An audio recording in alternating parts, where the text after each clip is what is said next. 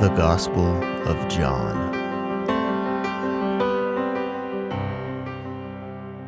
We've got the saying, first things first, right? It's that the most important matter should come up front and have priority. And it seems that's what John, the disciple who's writing, is thinking as well as he picks up his pen to write the story of Jesus' life and ministry. So he begins, you'll recall, his 21 chapter eyewitness account of Christ's life with an 18-verse introduction, which we finished up last week, which lays out the essential foundation, the theology of Jesus' true identity. So he's saying, first things first, before I get to the story, there's something you better know. This Jesus we're going to be talking about, he's not only a human being, flesh and blood, born of a woman, but he was conceived of the Holy Spirit. Therefore, he is God himself. He created everything. He's the source of all life, and he became one of us so that he could die as one of us, so that our sins could be forgiven and we could be reconciled to God, and he could give us eternal life. So please, John is saying, keep in mind that every time now that we mention Jesus, know that behind the brown eyes is the one who, quote, upholds the universe by his powerful word. So now it is time to tell the actual story of Jesus' life, and it begins with his baptism, which will start the official first week of the Messiah's mission on earth. And we get to hear John the Baptist's testimony about him. And this section is also a first things first kind of thing, in that you really will find out, if you're confused about what the gospel is, you're going to know who Christ is and what it is he came to do. And that's the good news. The old word for good news is gospel. And the gospel's shining forth here in our passage this morning. Let's just take the first paragraph, chapter 1, verses 19 through 23. Now, this was John the Baptist. Since John is writing, there's another John that John is talking about. I'll probably just keep calling him the Baptist. John the Baptist's testimony when the Jews of Jerusalem sent priests and Levites to ask him who he was. He didn't fail to confess, but confessed freely, I am not the Christ. They asked him then, who are you? Are you Elijah? He said, no, I'm not Elijah. Are you the prophet? He answered, no. Finally, they said, well, who are you? Give us an answer to take back to those who sent us to you. What do you say about yourself? John replied in the words of Isaiah the prophet, and I've got the chapter and verse he's quoting, I am the voice of one calling in the desert, make straight the way for the Lord. We're going to park there. We are going to get to Jesus' introduction and his baptism and the miracle that accompanies that baptism, which you would expect since he's the Son of God and he's being announced to the world, first to Israel and then through the gospel to the world. Yeah, so we'll make it that far, but this is a section, as I'm saying, that really talks about that first week. So it's going to be John the Baptist's testimony, Jesus' baptism, and then the calling of the first disciples, and that'll be for next week. But we will make it down to Jesus' water baptism. And so note takers, first what we have before us now is the interrogation from headquarters. They've got some questions on their minds, don't they? They always did.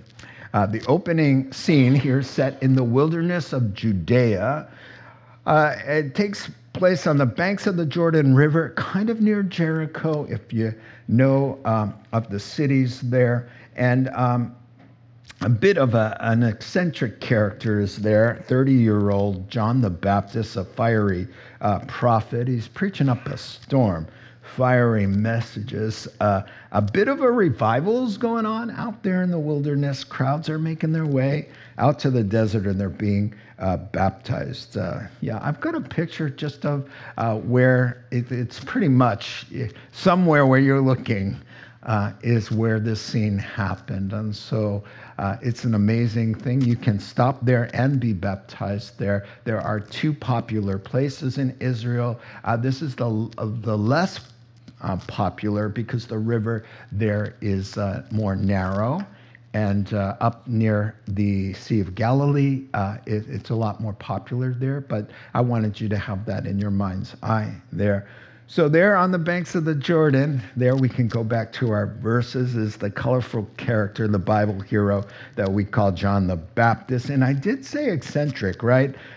Matthew's description of John's clothes were made of camel's hair, and he had a leather belt around his waist.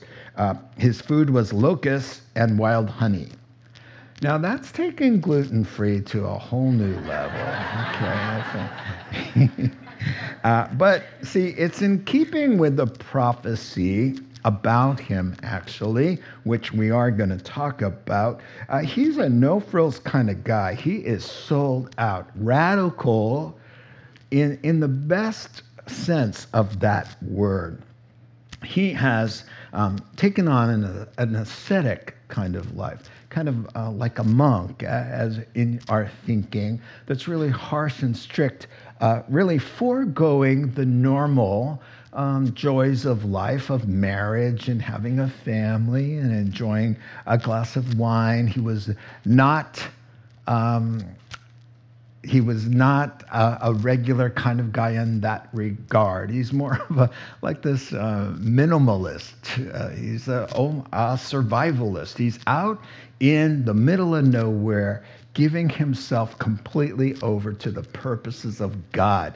He is, in every sense of the phrase, a man of God. And so, so the crowds love him, and really, that's what's going to prompt an investigation from headquarters to send out some scouts. No small turnout. He's in the middle of nowhere, and crowds upon crowds. Mark chapter 1 and verse 5, note taker says that the multitudes went out to see John from all of Jerusalem,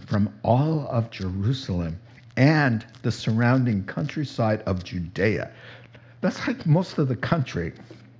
Confessing their sins, they were baptized by him in the Jordan River. So, of course, John was preaching up these hellfire sermons to make people aware that they had sin in their life and that God would judge all sin and wrongdoing, breaking his commands like that, and that there was a problem. And most people would think of themselves as basically good people, especially religious people like the Jews, who was part of their daily life is to be in the temple and to make offerings and all of that. It's very hard to convince a religious, nice person that they have sins that they need to repent of and trust Jesus to save them.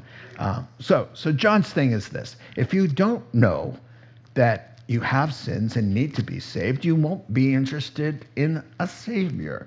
So John's mission, tasked by God, is to get them ready and convict them of their need so that when Jesus appears, he can say, that's him. Go to him now with your concern and your fear and your guilt. Yeah, that's what's going on. Now, when he says, and of course, he's so well regarded and people are flocking to him, that's what prompts headquarters to send out the delegation of spies, if you want to call them that. When it says there, the Jews sent the delegation, whenever you see the Jews, well, they're all Jewish. But the Jews is code for the religious establishment that's called the Sanhedrin. The Sanhedrin is the Jewish Supreme Court that kind of rules over Israel underneath the control of Rome, of course, who was occupying them. And so The Sanhedrin was made up of 70 men from different, like a parliament of sorts, and how you have different factions in that parliament. You had all kinds of factions there. But the Pharisees and the Sadducees party really were the majority. And so, generally speaking, you don't hear about the rest of them. You just really hear about the Pharisees are really the ones that are usually the first mentioned there. And they have the power, and so that's who they are. They didn't agree on anything. They hated each other, those factions, just like in Congress, you've got different parties, and they don't necessarily like each other, shall we say. Democrats and Republicans, it's sort of the same thing going on, only they had one thing they agreed on. We don't like Jesus. And no surprise that they don't like his forerunner either. So that's what's going on. Go down, check it out, and see what's going on there. The long robes are sent out there, and they are Levites and priests. They come with a burning question. You got a big following. What's going on out here? Are you the Messiah to come? Now, that's the big ticket question, of course, because the Old Testament has 300 definite prophecies of the Lord coming into the world, Wonderful Counselor, Almighty God, Everlasting Father, Prince of Peace, to come. And in their minds, they were waiting for this Prince of Peace to come, the King of Israel, as he's called in the Old Testament. But they were hung up on one thing. They only saw one thing. He comes as a national figure. He will be head of state. The Messiah is king of the Jewish nation. And that's all they saw. They didn't see the parts where he comes to suffer and bear our sins. The first coming, they missed that. They didn't see it. And so this is going to be a problem even for the disciples who will think of Jesus as not riding into the donkey, riding on a donkey into the city and trying not to their thinking, he's going to overthrow Rome and set up the kingdom the way he's described the second coming. They wanted to just fast forward through all of this meek and humble gentleness part where you slap him on one side and he turns the other cheek and then he lays himself down on a cross and lets the bad guys win. No, we don't want that. We want the king through the clouds and Israel set up as a superpower. And that's what the Old Testament said. So they want to know, are you the one who's going to save us from Rome and exalt the nation of Israel and set the people free? John, are you? And John says doubly. Did you notice that in the text? Look at that. John didn't fail to confess, but freely confessed. Why did he do that? He didn't stutter there. It's for a reason.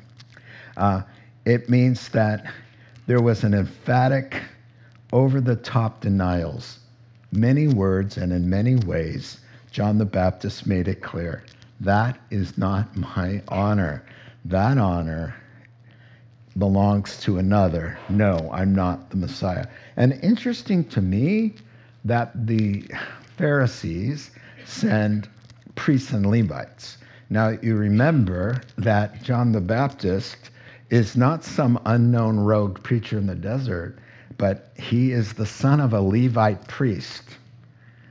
Now, all priests were Levites, but not all Levites were priests, so there's a little bit of a difference there. But John's father, 30 years earlier, had a miraculous encounter, which the delegation all know about. So perhaps the Pharisees are saying, let's send brother Levites, they're related by blood, to the wilderness, and maybe that'll help John warm up and tell us a little bit more of what's going on. So that was kind of savvy of them to do. And now, if you recall the Christmas narrative of John the Baptist's father being told 30 years earlier, in the temple. I'm surprised he didn't have a heart attack. I mean, he's in the temple doing the thing as one of the Levite priests do, and angel Gabriel shows up and says, hey, congratulations, you're going to be a dad. And even though you're old and your wife is old and couldn't conceive when she was young, you are going to conceive and you're going to give birth to a son. Your wife is anyway. And you'll give him the name Jesus. There's so many of these angel stories. Come on. Give him the name John. Thank you. You're paying attention over there. Thank you. Thank you, Barb. You got my back. Okay, yeah, so, and this will help us understand the next question, what Zechariah, John the Baptist's dad, heard. Luke chapter 1, verse 17 here. He will be a man with the spirit and power of Elijah. He will prepare the people for the coming of the Lord. He will turn the hearts of the fathers to their children, and he will cause those who are rebellious to accept the wisdom of the godly.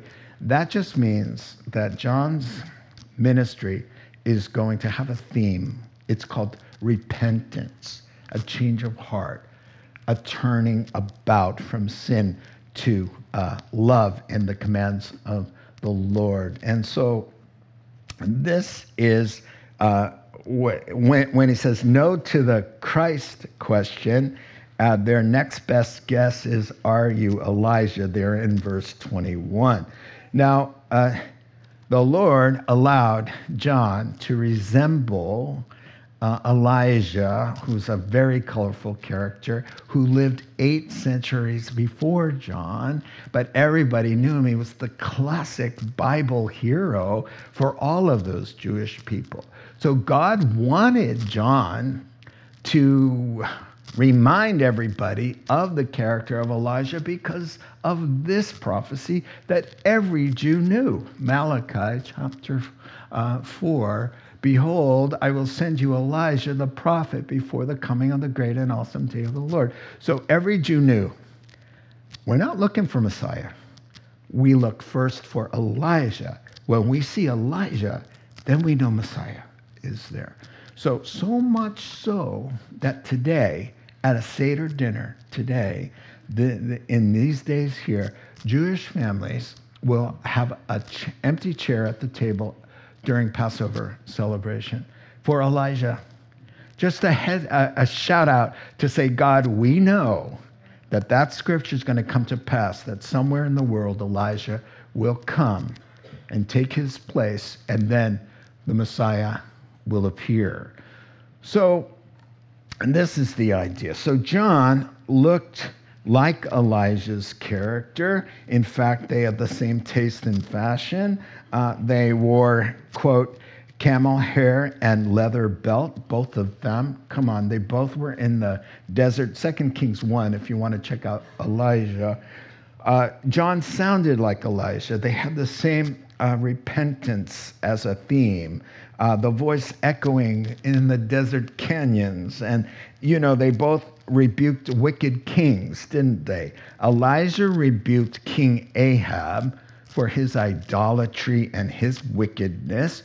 And John the Baptist rebuked King Herod for stealing his brother's wife and committing adultery. And John the Baptist called Herod out. And both Elijah and John the Baptist had to deal with the fallout from their wicked wives. Jezebel, in the first case, who put a hit on Elijah and said, I'm going to murder you before the sun goes down. And Elijah had to run from for his life.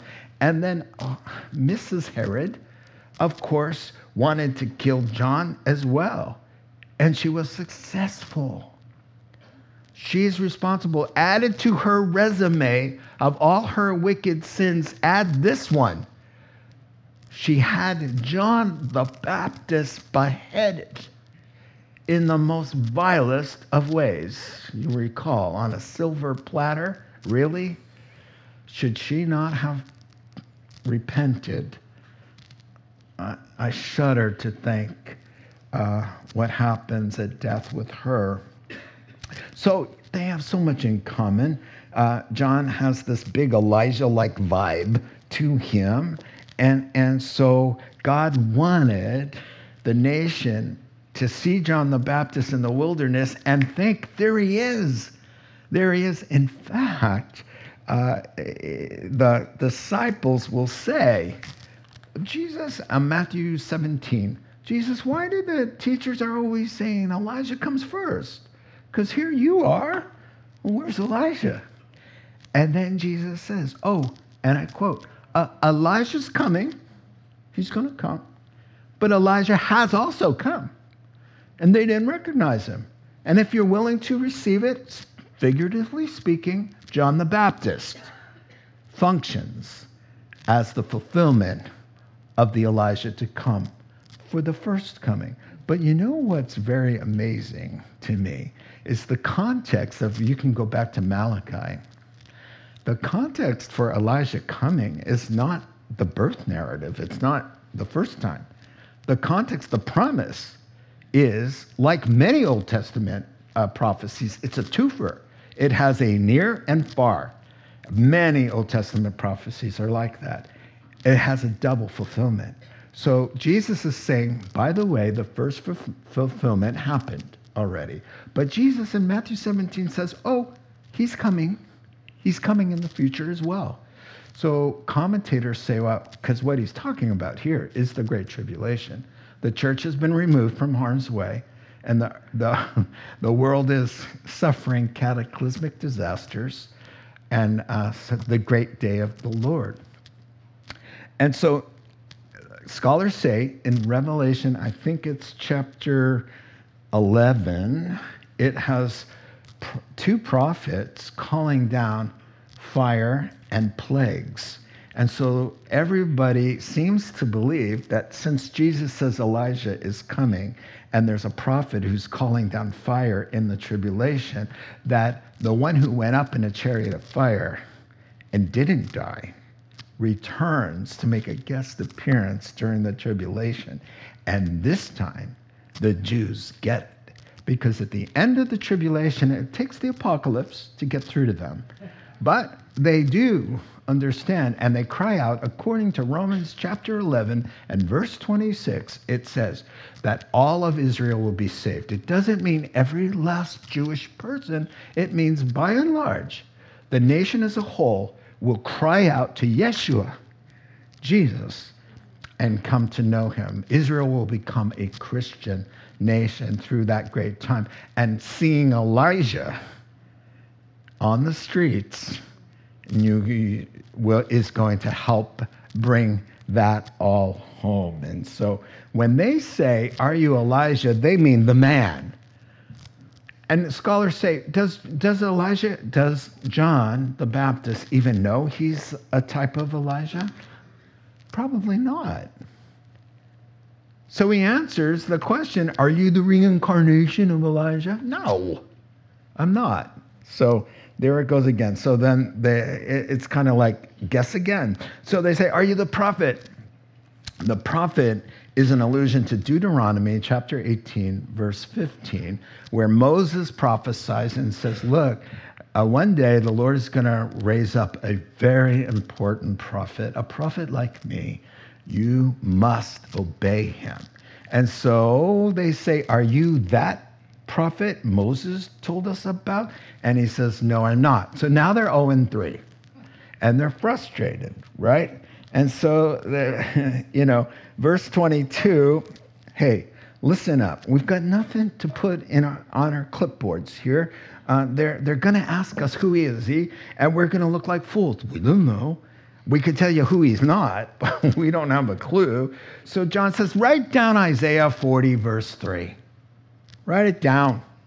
Let me quote it for you. I am the voice calling in the wilderness, make straight the path for the Lord. So here's what he's saying, and he's constantly doing this.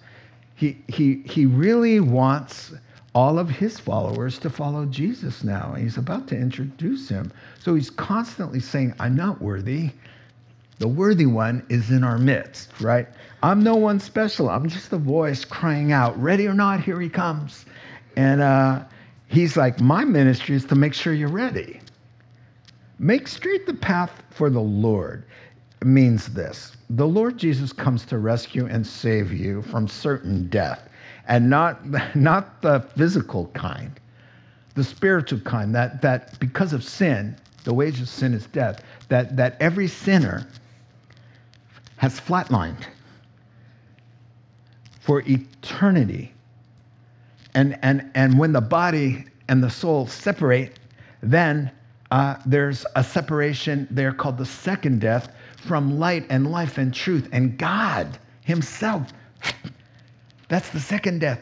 So Jesus comes, John is saying, Jesus comes, the Lord comes to do CPR, he's the EMT that arrives at your front door and you are eternally flatlined. You want to take every piece of debris, every obstacle that's in between you and your rescuer, and you want to get rid of that because you want that path straight. You want him to be able not to have to jump and go around it. Don't do that. This is important. Make the way accessible. Cooperate with the Holy Spirit and your own conscience that's telling you, clear the way, man. Nothing between you and your God. You and the one who made you. You and the one who knit you together in your mother's womb. You and the God who laid down his life to forgive you of all of those sins and grant to you entry into a place Jesus describes as the paradise of God. Oh my goodness, he says, you want to put some kind of, what are they called? Those sawhorses? What do you use in the garage to build all your things on? What's it called? A sawhorse? I was right. If anyone needs anything built, just let me know. I'll see what I can do on my sawhorse. Whatever. Wow, that was an accidental win. All right, so to get it, make the path straight there. Moving on, verse 24 and following. Now, some of the Pharisees who had been sent questioned him, why are you baptizing if you're not the Christ or Elijah or the prophet? I baptize with water, John replied, but among you stands one you don't recognize, you don't know. He is the one who comes after me, the straps of whose sandals I'm not worthy to untie.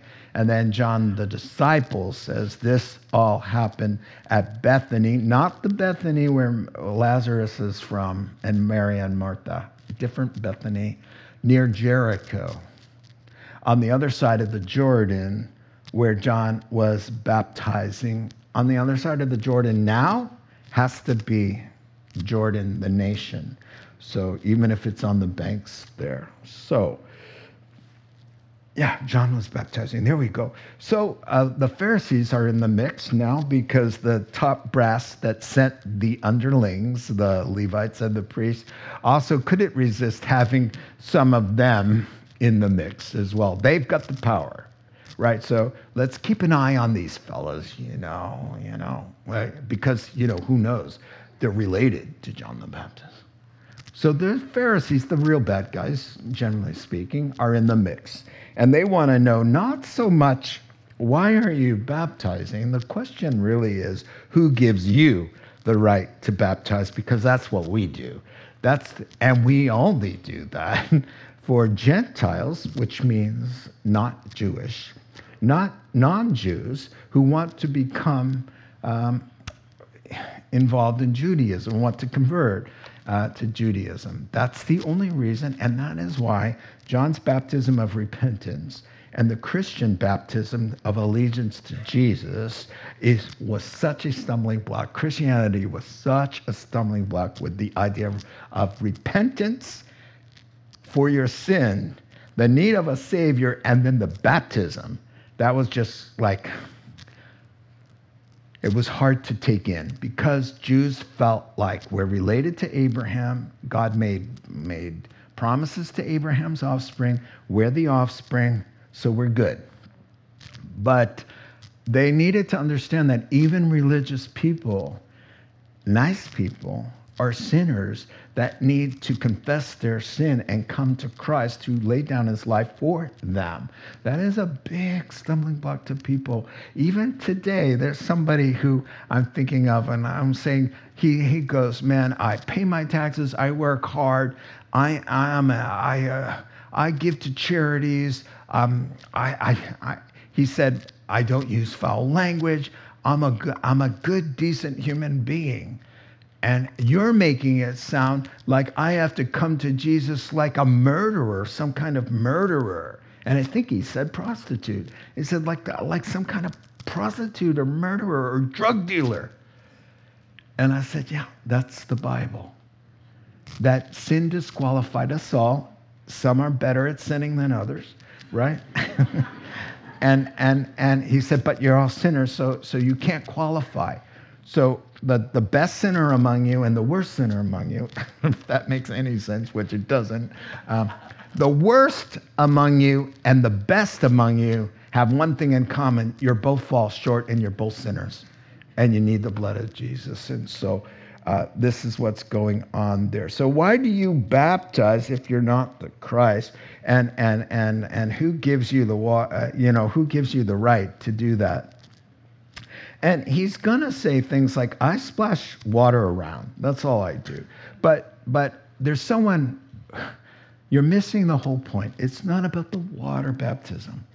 It's about this Messiah who's in our midst that you don't have the ability to see.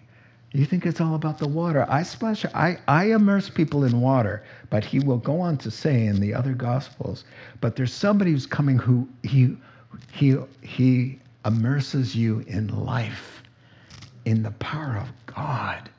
And he raises you up to be who God made you to be, with the fire and the power and the ambition and zeal that God gives you to be that person, to change your desires and to have the grace to be able to fulfill and follow after a new heart that wants to please God. So, and in today's language, verse 27, he says, I'm not worthy to shine his shoes or carry his bags or be in the same room with him. So now, speaking of the worthy one, verses 29 to 31, here it is, the first mention of Jesus in real time in John's gospel. The next day, John saw Jesus coming toward him and said, look, the Lamb of God who takes away the sin of the world. This is the one I meant when I said, a man who comes after me has surpassed me because he was before me. And that's a quick shout out. We talked about it because he said it before. He's saying, the man who comes after my ministry, who will pick up where I left off, he's way greater than I am because he existed before me. A shout out to Jesus, the Messiah being God. Verse 31, I myself didn't even know him. I didn't recognize him. But the reason I came baptizing with water was that he might be revealed to Israel. So that's pretty interesting that John the Baptist is saying that I didn't recognize Jesus when we, the family of God, know that they are, through their mothers, related somehow. Mary and Elizabeth are, the word is relatives. So we often say cousins. So John and Jesus, through their humanness, are related somehow. But yet John says, I was clueless.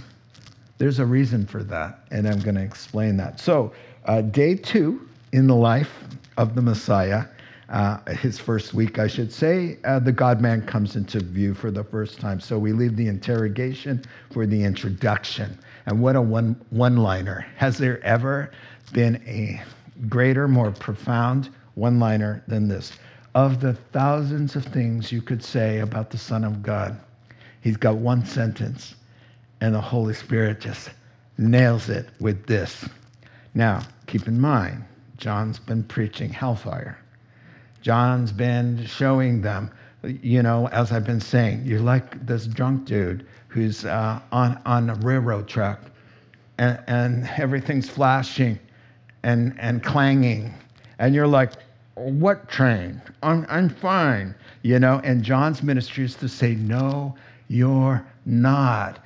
You can't be saying, I'm fine. I go to church. I do a lot of rituals. I do this and that, and I'm basically a good person. John's screaming at them in the wilderness. John's been saying things like the most horrendous, harshest things to snap them out of it so that they don't miss it and wind up perishing.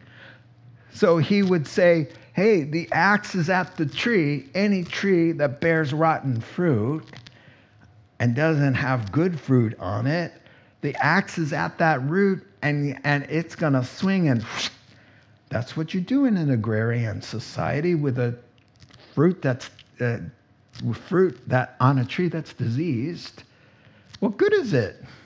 You don't want that disease spreading to the other trees. You chop it down. And John's saying, if you're a person that has any kind of bad fruit, which means misdeeds, sinful things of any sort, then there's an axe in your future. So now that the people are confessing their sins and they're acknowledging, they're going into the water saying, I have sinned, I have lied, I have taken things that don't belong to me, I have sexual immorality. And as they're coming up now, convinced they have this terrible, horrendous problem that's going to bring a fearful judgment, he says, there he is, the one who takes all of that away. That's your answer. And when he gets a hold of you, it won't be splashing water on you. He's going to splash the living water. You're going to be a new person, because that is God in a human body. And when you connect with God, you're not messing around, and neither is he.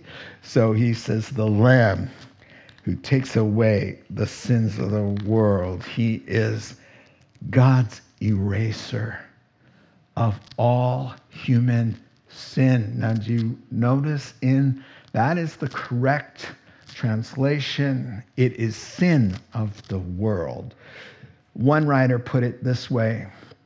He doesn't say the sins as in plural, but he uses sin in a singular sense, in the sense that the entire guilt of humanity was collected into one mass of human defilement, bound all together in one black and awful bundle, and laid upon the unshrinking shoulders of the God-man who could bear it all and carry it away forever.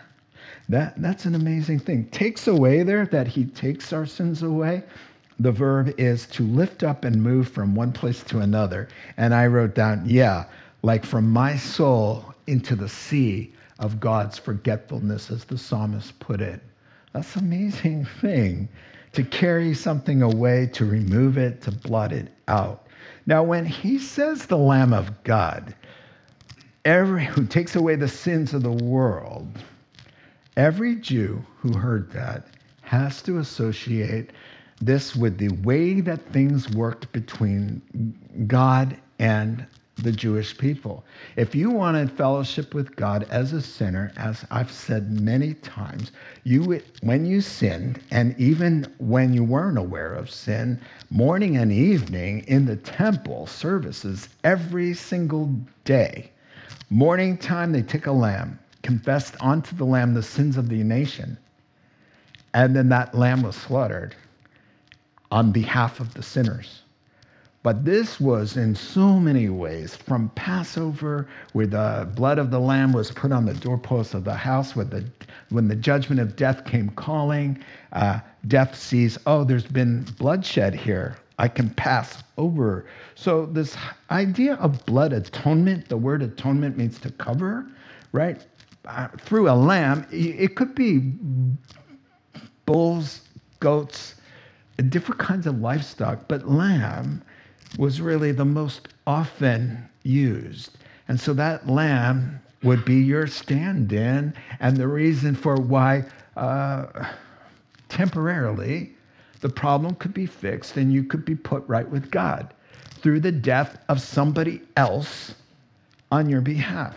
So what's amazing to me is that Jesus will die on the same hill, the same exact hill, where blood was shed of lambs for 1,000 years, same hill. Because Solomon's temple was built on Mount Moriah. And that altar saw a lot of lambs. For 600 years, those lambs were slain right there. And then the temple was destroyed. And when it was rebuilt, it's called Zerubbabel's temple because he was the priest at the time. That's the temple that we see Jesus visiting for 400 years. So 600, 400, 1,000 years of blood on Mount Moriah. Blood of lambs and goats and bulls, pointing every single time somebody is coming who is going to take all of our sins away. And when Jesus comes up out of the water, as it were, or standing there, he says, that's him. That's Messiah's first job. Not to make you happy and bless you and give you your best life now. But but he came to lay down his life on that piece of wood he created, and so that we could be put right with him. In fulfillment of Isaiah 53, you can go ahead and put the air conditioner on so that we all don't die. Thank you. Isaiah 53. He was pierced for our transgressions. He was crushed for our iniquities. That's why the voice is going to say, this is my son who's getting baptized. In him I am well pleased. He's getting baptized not for his own sins, but because our sins are going to be heaped on him. So he identifies as a sinner because he's going to be made into our sin because he didn't have any sins. The punishment that was brought us peace was upon him, and by his wounds we're healed. We're like sheep. We've gone astray. Each one turned to his own way, and the Lord has laid on him the iniquity of us all. Iniquity just means general bad behavior, wickedness, evil kind of thing. And so, John is just like, follow him and have life, and he's the answer to the problem. So let's finish up here. He has said that he didn't figure out who Jesus was on his own, but had to have a divine revelation. I love that, and it really makes sense. We finish up now with 32 through 34. Then John gave this testimony: I saw the Spirit come down from heaven as a dove and remain on him. I would not have known him except that the one who sent me to baptize, the Lord gave him a word. He said, the man on whom you see the Spirit come down and remain is he who will baptize with the Holy Spirit. I have seen and I testify that this is the Son of God. So John the Baptist's testimony now has been filed officially and concluded with this beautiful, miraculous display from God the Father that Jesus is his Son and truly the Savior of the world. Now, it's interesting that he says, I didn't recognize him on my own. What's he saying? He's going to say, folks, this is a big deal. This isn't like they may have said, yeah, that's his cousin. He's like, my cousin, he's the Messiah. Like this is a family thing, right? Oh no, John says, and I believe that God kept them from ever meeting, which isn't hard to believe. Of course, they know about each other. Duh, of course, they're cousins. But they didn't grow up anywhere near. They grew up way far apart from each other. John grows up in isolated places in the hill country, it says. And then Jesus grows up where? Nazareth, way up north by the Sea of Galilee. So it's quite possible that they never physically met. And I think God would have it that way because this isn't about their family, Oh, it's my cousin happens to be the Messiah, No. John's saying, this is bigger than me and my family and who knows who. This isn't man's plan. I myself didn't even know until I see him and this display of the Holy Spirit. I mean, you can picture the light coming down. Was it a real dove? Not. Who knows? He's saying it was like a dove. It just, there was some kind of manifestation that was divine and spectacular that pointed out it's him. And then if that wasn't enough, let me show you the fuller version that Matthew shows us. As soon as Jesus was baptized, he went up out of the water. At that moment, heaven opens. Now that's a visible thing. Heaven opens up, and he saw the Spirit of God descending like a dove and alighting on him. And a voice from heaven says, thunders, "This is my Son, whom I love. With him I am well pleased." Now, that's an amazing thing. And I don't know if you noticed this before, but once again, what do you got? You've got the Trinity. You've got the Father is speaking. The Spirit is visibly descending and lighting upon him, and the Son is standing present, ready to do the Father's plan, which is lay down his life for the sins of the world. God the Father, God the Son, God the Holy Spirit, the one God who comes to save. This is an amazing demonstration of the love of God for us that he has. You know, the thing about God is he didn't do anything in a corner. He made sure that everybody saw this miraculous, spectacular display of deity so that nobody would miss it. God has a heart that says, I don't want anybody to perish. I'm not willing. I want everybody to come to the knowledge of the truth and be saved. So when the Savior comes into the world, he brings a light that rests over the place where the child was. What? Come on. A star shining over the house? Don't miss it, folks. Don't miss it. And how about the testimony of the shepherds? Angels light up the skies. I'm sure they're not the only ones who saw that glow with angels singing and praising God. There he is. Don't miss it. Here's a sign for you. Baby wrapped in swaddling clothes in a manger. Go find him because we don't want you to miss out. And then this one. It's like, what's happening in the desert with some rabbi getting baptized? Oh no, the heavens open. What did that look like?